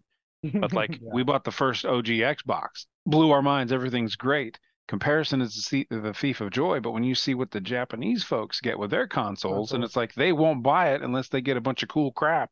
Yep, But it's kind of like value I added want the cool incentives. crap. Exactly, exactly, and But it's applying to everything, man. It's yeah, on everything. It on even schools, right? Like or living, right? I pay attention. Like I said, I'm building a company. I really am trying to get to a billionaire as fast as possible. So you got to pay attention to like everything in our sector. Real estate, right? Real estate is mm. something that a lot of people don't ever think about, but BlackRock, which is known as one of the biggest portfolios, and you're laughing like, Yeah, yeah, man, like they already said it, like the narrative of building a world where everybody gets whatever they want and they're going to shut up and be happy. That's actually a quote from the founder of BlackRock because they're buying all of the real estate. They're waiting for hmm, two catastrophic events. Some people call it the silver wave, and also the demise of the ownership of property. yeah. And those two things are going to happen in tandem. The silver Yep. wave or the great death, as funeral industry calls it, is that a lot of people don't realize that like almost 60% of I'm talking specifically in the United States, they're over the age of 65. Hmm. So there's going to be a massive, just if the pandemic was a sign of that, it's going to be like 4 or 5 times much more catastrophic. And what happens if all of a sudden a huge chunk of the population that was over the age of 65 disappears and all of the resources that they have now gets funneled out into the inheritance. But what happens if all of a sudden a new policy kicks in just as that's happening and it says, hey, if you inherited a house that, let's say, that's estimated value is of $1 million, that you must have a financial equitable amount in your assets or in your personal funds that can allocate that you can own that home. And if you don't, they'll take it away from you. And now that $1 million home that you inherited, the government's saying, you can't afford this, so we're taking it away from you. Yeah. That's about to happen because they're going to provide all of those incentives, like, unfortunately, they're going to be needed, like universal basic income and all of these practices that are going to be needed, but they're going to come at a cost that we need to figure out ways to not just be content with it, but to actually be happy. It's okay, fine. If everybody's going to be at the same level, how do I differentiate myself, right? The emperor has no clothes, right? So that's exactly what's going to happen. You're going to see people like me, crazy, talking like lunatics out there, building communities and building platforms just like you guys are. And we are going to differentiate ourselves in the new society, punk rock 101. Well, I don't know how to get to the billionaire status, but I'm on board with that idea. We'll get there. when you're different, everybody wants to be, either affiliated or associated with the different, for better or for worse. Right? That's my philosophy. I'm generally fairly different, and that's about half true. I make a lot of enemies. Oh. But I don't really care. But that's part of the process, man. Like if you're not, I say this to my team, even, and granted, I say that in order to incentivize not to hate me, but if you don't feel friction, if you don't have enemies, if you don't, rough the people's feathers, then you're not doing something right. Growth. There's a reason why growth gets associated with pain, right? Growing pains are a real thing. When you're pushing the boundaries of ideas, of collaboration, communication, business, anything, there has to be friction. There has to be enemies, because one of my, going back to anime that I love, there's an anime called One Piece, right? It's about pirates, and the main character Luffy, he wants to be free at all costs, right? He doesn't have a real ambition. He just wants to be free. And in order to become free, their equivalent of becoming billionaires to become the pirate king, right? The king of all the pirates. But what I love, it connects so much with that philosophy of Luffy, is that Luffy makes, like you mentioned, a lot of enemies, probably more enemies than allies. But those enemies are inspired by him, right? Because the ones that want to be evil become even more evil, right? That they associate with other evil people and become bigger, so they become bigger enemies, right? So then Luffy has to grow and become the persevere of their enemies, right? And I think that's how you grow. That's generally how you get to the billion. You must have a lot of enemies, right? You want to have billion-dollar companies as your enemies, right? Because if you're not, then your value is under them always, right? When they see you eye to eye and they're worth $1 billion, you have made yourself, you have hit the $1 billion market, right? When you're roughing up the feathers of these giant corporations, you're under level, right? That's how I see it. I was going to ask you that about an hour ago now, like, does Meta or Valve or HTC, do you get pushback from them doing what you're doing or anything like that? To be quite honest, no, I get actually a lot of love from them. HTC, first to mention, they have shown me a lot of love, the executives over there, from Alvin at the top, right? Edward Haggins, the director of enterprise, Brandon Connolly, right? Who's very active on Twitter, Dario. Like, honestly, the HTC high level team fully understands what I'm looking to do with Reboot Imagine, and they also understand that they are essentially a vendor, and sure that companies want to get the support and the the value added benefits of maybe directly from HTC if they're a large entity that's procuring the headsets, but HTC is starting to realize that operations and growth, like we're talking, is going to require focus on company growth, not hand holding. So they definitely shows me and my team a lot of love. We get invited to a lot of events. Next week we're going to be at IAPA. HTC has a booth there. I'm going to go there and show them some love. Meta also, Meta for Business. When it got announced, they immediately they knew that we were in a managed services provider space, so they reached out to us.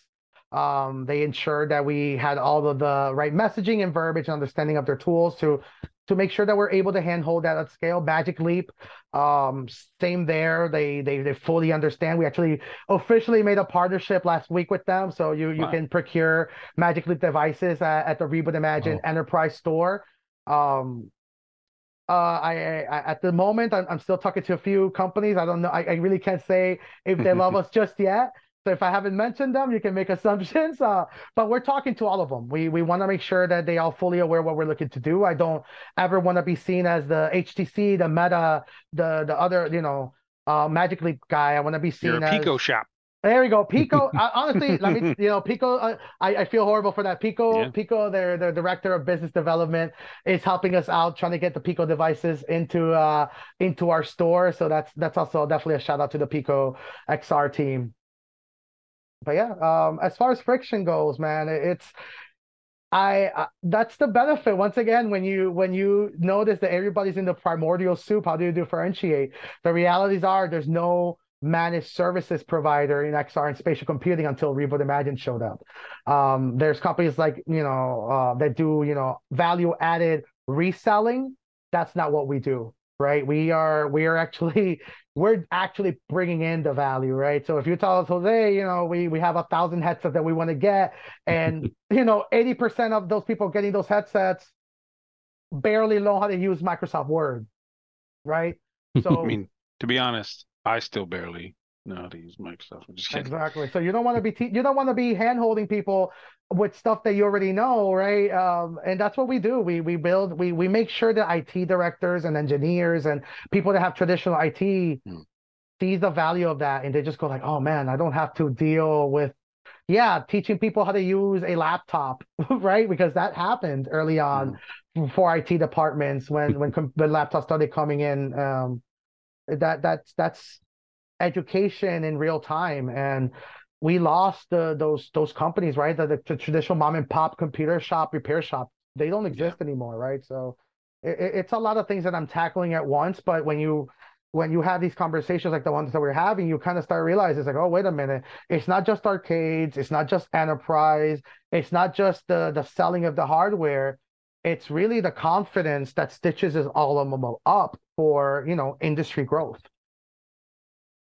You do any like custom installs? Because some of the tweets you've made in the past look like I don't know what the hell he's working on, but god damn, I've never seen that before. Yeah, we are all about custom installations, right? The location-based entertainment industry, there's people love having custom experiences. I've done things from one of my favorite projects that definitely went viral on Twitter was we found there's an arcade here called Desolate Park. It was like a few years ago. The owner had purchased, I think it was from Russia, a bunch of Russian storages that had a bunch of old school arcade simulators that were manufactured in. That might be the one I saw. Yeah, because it looked like. Are those race cars or these flying? Yes, they were race machines? cars. Yeah, like what the hell? They were NASCAR simulators from like 1988. Right, so these were like pretty much like hydraulics, like actual real machinery, and the hardware, the company that made them, like went bankrupt like in 1996. I found an engineer, and the engineer told me like he was like, one, the motherboards that computer has were manufactured, like I think he told me they were manufactured in it was a Latin region. I think it was Argentina, and so the company that produced them in Argentina doesn't even exist anymore, and they didn't even know the company name. It was a whole ordeal, and so they were just used as showcase. And when I went into this arcade and I saw this, I went to the owner and I told him like, hey, these don't work. What happens if I modernize these and I turn them into VR moving simulators, right? And the guy gave me like, hey, if you do it, I'll give you the marketing, the proposal, and we'll pay you for the hardware. And I did that for free. I did it for free. They purchased all the hardware.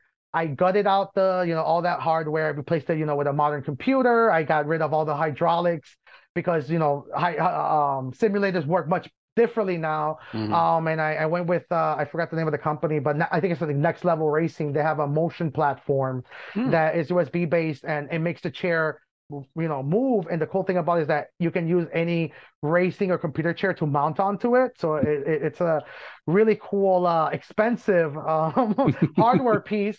But they purchased them, and we installed one in each one.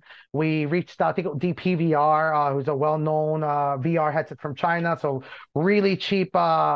Quest 1 clones, for lack of a better word, and we were able to get like 8 of them at about like $120 each. So we turned them into VR simulators. We replaced the screens with projectors, and Wow. it became a really cool showcase. And the owner was super excited and delighted. He said, "Man, I'm really glad that you helped us with these 6. By the way, when I purchased this, it was actually 13 of them. So we have an additional 6 in Orlando." And that became even more of a success. We ended up doing that for them too. And yeah, it's what I love to do. We did that too with a few companies that I'm working that I can't talk about just yet. But a lot of well-known VR games are now thinking about making activations and ways that people don't just get to try the game, but when people are taking pictures, they look like they're playing the game, right? And that's the problem with VR, is that you always see a person just playing in VR, and then you have like a clip of what they're playing behind them, when you can build experiences that could show both at the same time.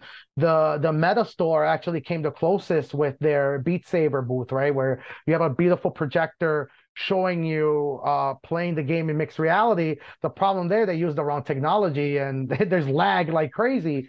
But the there's potentials there, and yeah, that's kind of a huge part of what Reboot Imagine does, right? We focus on both industries of the enterprise and the arcade modding and custom installation space. That's exciting, and I'm kind of now jealous. Like next time I visit Wookie, we might have to come down and visit.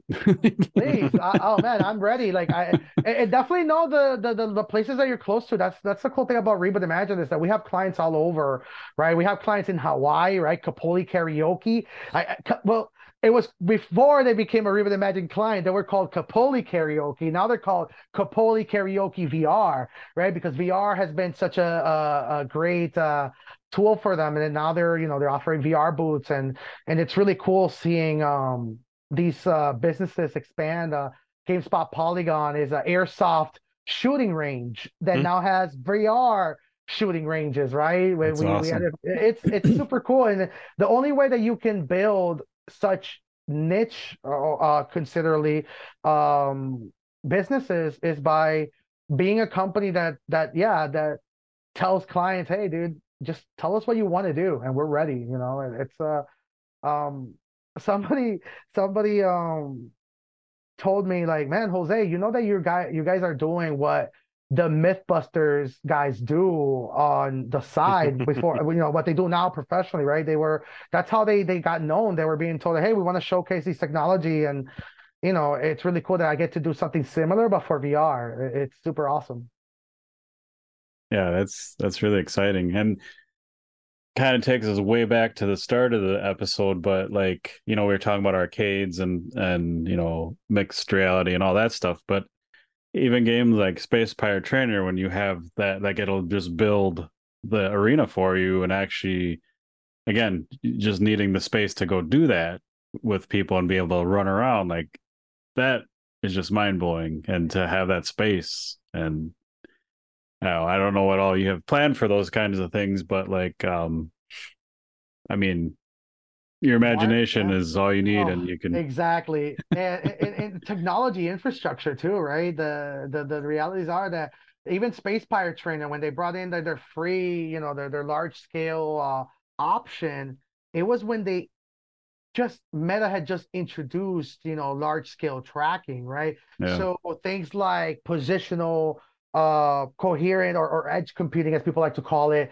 hasn't really had gone mainstream at that time. Now we have things like HTC self-tracking tracker that are essentially base stations that will be able to be locked into a physical space. So now, no matter what headsets you're potentially using, you get to play, potentially Space Pirate Trainer with a Pico headset and a Quest headset, and they have the same exact layout markers because they're, That's cool. the grids are being handled by third-party hardware. So that's things that maybe we're going to probably see a lot more in arcades and locations that, are using these technologies to take them to the next level. Haptics are something that a lot of people take for granted, right? We have, BHaptics and all these companies, but there's OO and there's other companies that are now, Tesla Suit that are just, taking that to insane levels. And these are, five to $10,000 products at times. And arcades will be able to financially make those costs, feasible. The Void, I'm sure you guys have heard of the Void, right? They hmm one of the very first doing, high-end polished virtual reality, for better or for worse at the time. Um, if it wasn't for them, we wouldn't have realized that backpack VR was not the way to go, right? right. And that Yeah, inspired companies to start looking at all-in-one headsets. And now we're at the point where arcades are realizing all-in-one headsets are a good half step, right? So now we're going to be looking at PCVR, wireless PCVR, right? Cloud edge rendering PCVR. And I that's just want to where, rent a PC to do that so I can play Cyberpunk in VR oh, dude, oh yeah, for like exactly. 2 months. Oh, man, it's oh, that's oh man, there I forgot the name of an arcade, but there's arcades that are doing that now where you can like rent Crazy. high level like production equipment for an hour and you can play, the games that you want to play with all the mods and all that, pumped up and cranked up. It's yeah, man, it's we're back to culture building, man. It's Hmm. yeah, I think I don't know what other way to express it, but I'm just so ready for it. More than anything, probably. yeah. Well, I have to say, man, like we've talked to a lot of devs, mainly devs, but there's always the dev that we've heard this a couple of times. Like, I haven't talked to anyone for 6 months till we've had this chat. I'm like, holy shit. Yeah. And then we have, there's devs that are just beyond excited, but like your enthusiasm for VR, like It's it's not just about amazing. your game or this. Yeah, It's like it's you're just like pushing it the all forward. We entire love it. platform as a whole, just trying to make it happen is like, again, hats off. If I was wearing a hat, I'd do the hat off thing, but dude, that's Headsets Thank you, off man. with it. Yeah. That's Headsets off. There we go. I love that. Oh man, thank you. That means, to be honest with you, it's why I do it for. Right? A lot of people say that of that, but anybody that has met me, and you can ask anyone, for better or for worse, money is not. As somebody who says that they want to get to 1 billion, money is not my inspiration. It's not what I'm going after. It's just I'm fully aware that if I want to get satellites and build a centralized internet yeah. or get all that, Money's it's a going to tool. require exactly. Yeah, yep. It's an ultimate tool and a lot of people get caught up in the tool of money and they don't realize and it's something that I will never and at least if I ever stop people like yourselves will definitely make sure of that to remind me it's you're not going to get anywhere in life if people lose respect for you, genuine respect. And companies that and I mean, I don't have to mention companies that you can think of any VR company. They don't have that respect anymore. None of them do. And the reason for that is they're vendors. That's exactly what was needed. And that's Yeah, actually a very good thing. Now we need to celebrate and champion the actual industry, the mindset, what it means to be a modern VR user, what it means to grow an industry. Like the company I built is I feel like it's something that's needed for the people that need it, and the people that don't need it respect it. That's what I love about this space is that I wanted to build something that the developers, that, as you mentioned, the engineers, they have a place to call home. It sucks that engineers have to find jobs where their work is being hidden behind NDAs, and their growth gets stagnated because they can't talk about the cool things that they can, or they're not allowed to tell people that they work for this company because the founders are afraid that they get sniped from, or get a counter proposal. Mm-hmm. It's something that we don't realize. It's that engineers are the commodity that are building this industry, and we need them. Like, we need Yeah. them. We need to talk to them. Developers, like, they have a big chunk of my heart, right? But developers are following the templates of what the engineers are building. And what happens if all the engineers that are building these things are part of one company and one company alone? Yeah, I built this company for people like you guys, right? That want to learn about this industry, that want to grow, that want to, not worry about the boogeyman that is the modernization of VR, but actually have the conversations that we are, right? Because that's something that I joke a lot with my friends, and it's like, what stops you from fearing the boogeyman? Introduce them to the devil. You know what I mean? So like we're so caught up in talking about all of the scary potentials of VR and all that stuff, when it's like, hey, all of that is already happening. This is what you should be being fear of. This is what you need to work in order to elevate yourself and to build, like we mentioned, value for ourselves. Because the truth is, we're about to enter a era where we are not going to be able to, and I say this with a lot of pain in my heart, because as you can tell, I love showing my intelligence and my skill and my value through my work, right? So we're going to enter an era where our work will not be the way, or our personal work is not going to be the way that we find self-value anymore. Right. It's going to be how we connect with others. And as much as I love that and how beautiful it is, some developers don't know how to connect with people. Some engineers don't. We need that means that community conversations, empathy infrastructure is what I call it within my company. Like my COO, my COO, Laura Pisa, she comes from a hospitality background, and when we started building Reboot Imagine, one of her biggest imposter syndrome factors was that she comes from the hospitality background. And I remember, until this day, I think it's the best super skill for Reboot Imagine, because she's able to have conversations with what we call the normies, the people that don't know what VR is, right? The people that fear AI, the people that have the fear of losing their jobs. And we get to tell them is that, hey, you are going to lose your job, because that job was not meant to be done by you. That was meant to be by a robot. You are meant to be more than what you are. You're meant to be a creator. Humans are enhancers. If we were meant to do a robot's job, we would have been robots, right? Yeah. So we are the collaborators. We are the enhancers. We are the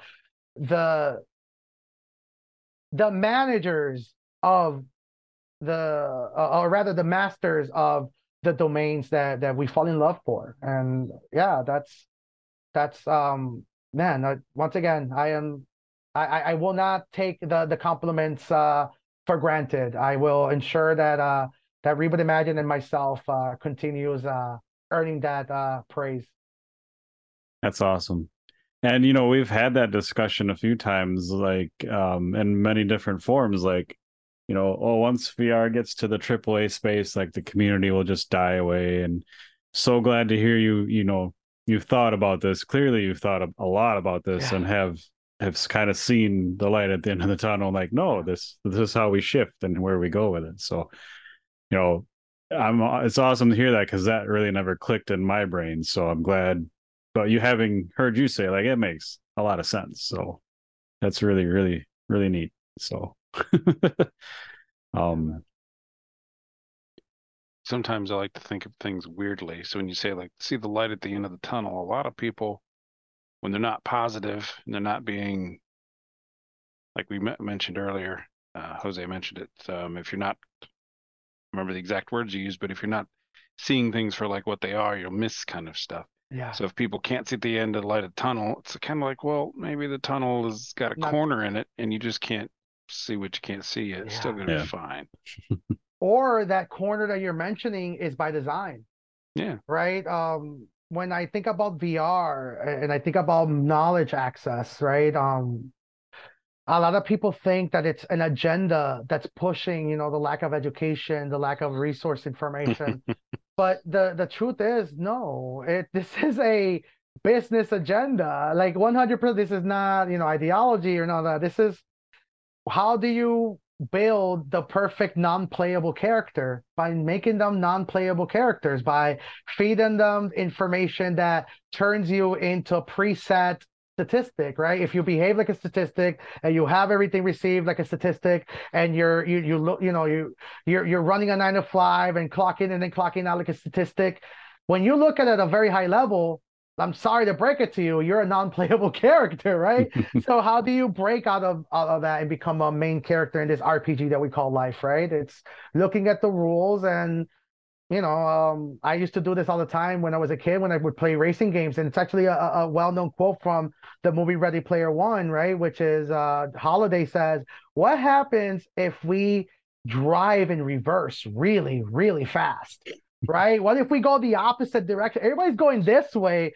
Like I used to love playing Mario Kart or Top Gear for the Super Nintendo and just go in reverse and keep driving really fast and getting the blinker wrong way, wrong way, wrong way. And I would be dodging all of the cars coming in my direction. You know what I mean? Like that's exactly I truly believe that's why I believe I've been able to build a culture, to build a reputation, to be loud. It's I'm going after the road less traveled. Now, Chasing that, yeah, right. if you drive in reverse or go the wrong way on the track and you do that at Universal with like they have the at least in the weekend or so before 9/11 when I was there, they had the big NASCAR things all linked, and your boss used to be at the time used to be some sort of race car driver. I don't remember what. So he's in there trying to do his best, and I'm like, I don't know what I'm doing, and I go in the wrong way, and then they get mad at you, and then they throw you out. Yeah, That's the friction. It's because yeah, that was me. yeah, exactly, man. So It's drive in reverse. drive reverse. And quite frankly, that means that you're ahead of everybody. It truly is, because that means that I joke around. Maybe it's hip hop culture, but we say I got that dog in me. You know what I mean? That's the broken gear in your mind. That's what makes you you, right? It's like you see all of these people telling you this is the preset template of how an experience should be, and you're like, nah, I want that. I want to break. I want to see the curtain behind all of this, right?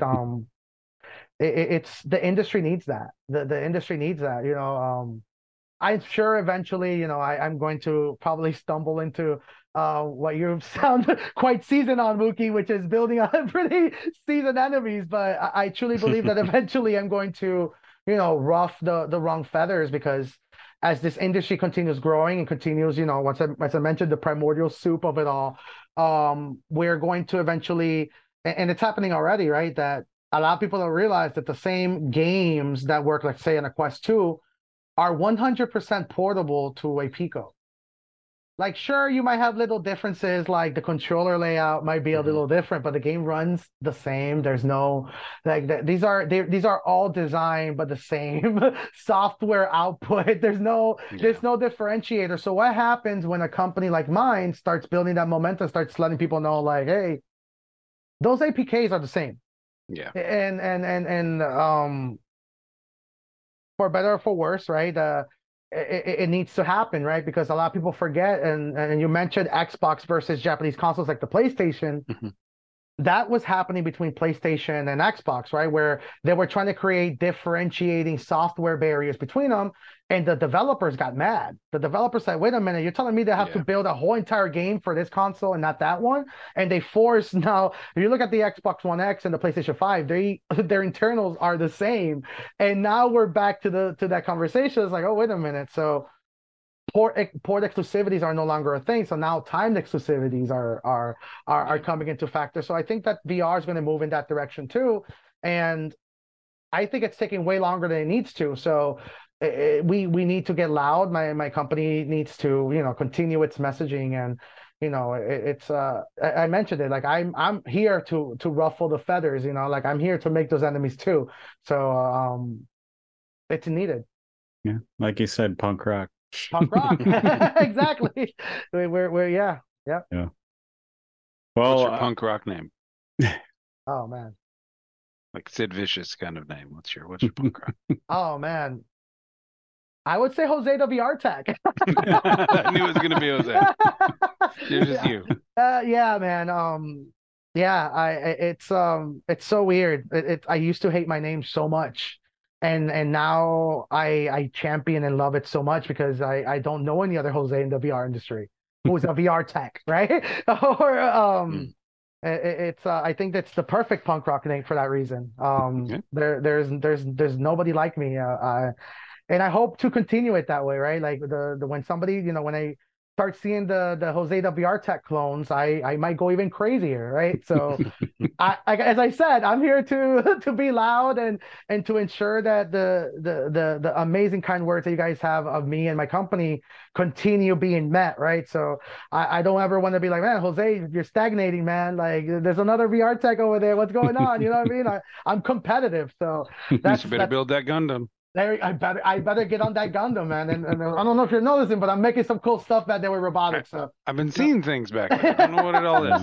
oh man, nothing's gonna get the road just yet. But yeah, man. That thing's looking at me. Oh, are you look? Oh no, I thought you were.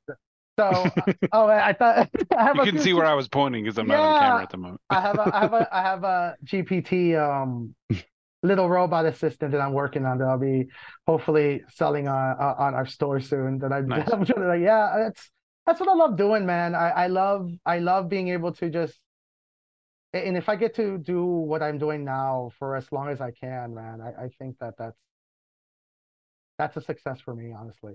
Yeah, that's awesome. I hope you do. I mean, you're something special, man. Like I don't want to end this chat. We're having such a good time, but it's It's probably 2 hours past, up. Yeah, it's no, we're past ready. time. But Trust me. so glad to finally talk to you. It was such a great time. Oh, man. I hope you can do this until you can't. Like Oh, oh, trust Until you me. don't I want give to. you exactly. I give you Yeah. my word that I will be focused on this until potentially I can't push any further.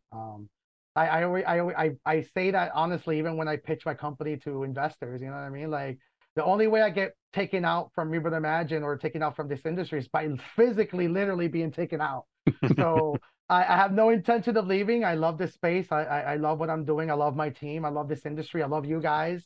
So Aw. it's just so much love, man. It's my rocket fuel. So I can't see myself ever losing the momentum as long as I continuously, you know, keep being reminded by amazing people like yourselves in this industry. Yeah. Thanks, man. That's great. Thank you. Yeah. But yeah, little over 2 hours here, so we'll let you get back to your world.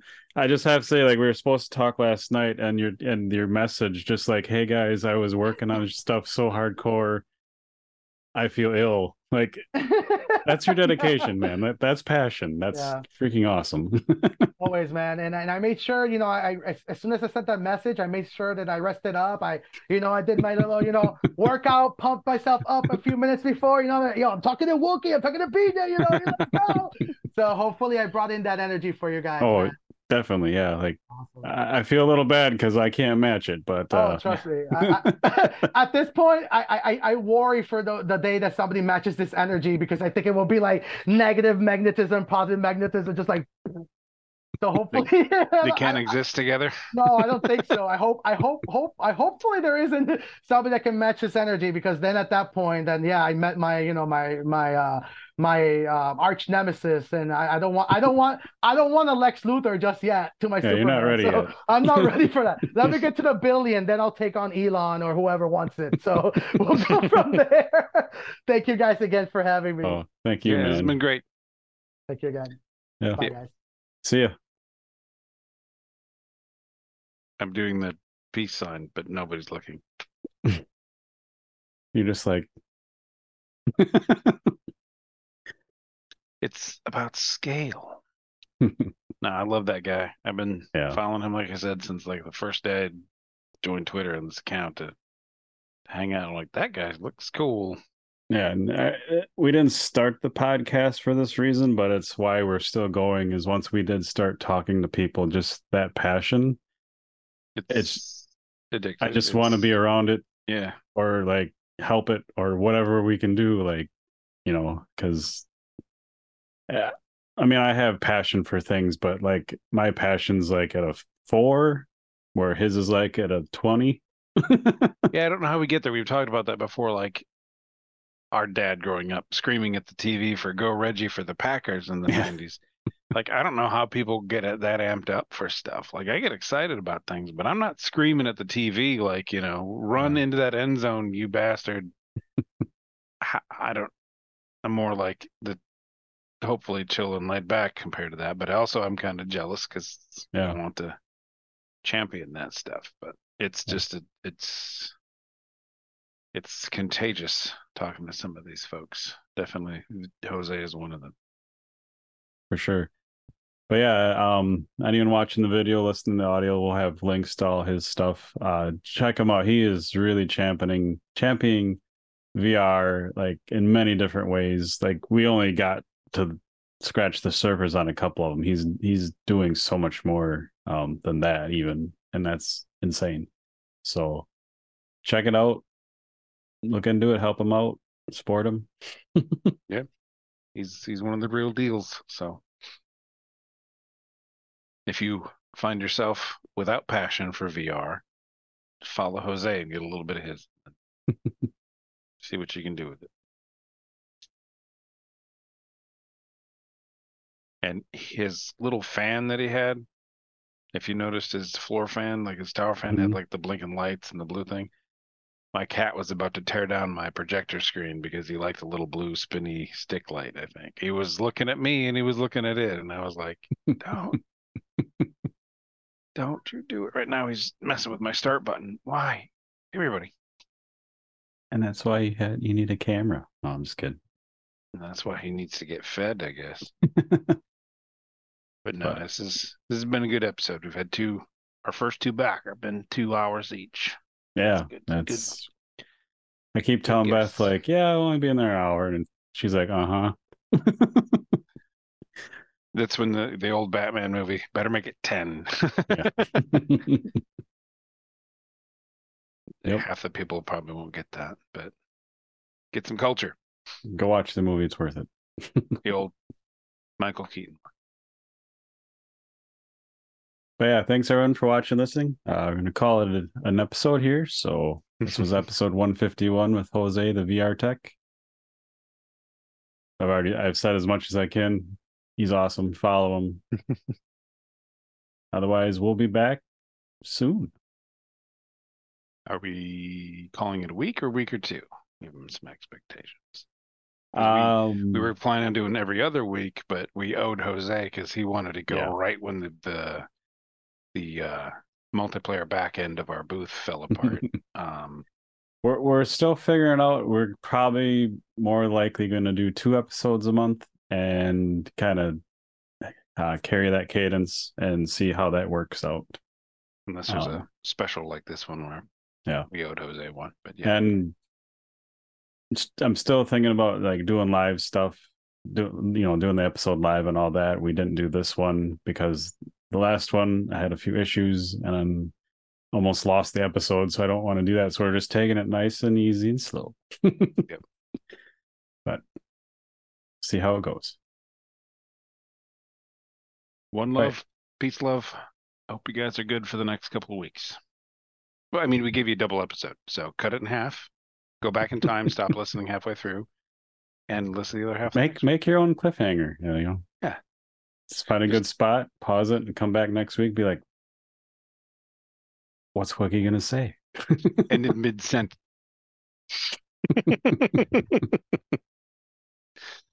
If you have to cut one of the three of us off from this episode, just feel free to cut me off because usually what I say isn't really cohesive sometimes. I'm just kidding. Hope to see you guys soon. Later.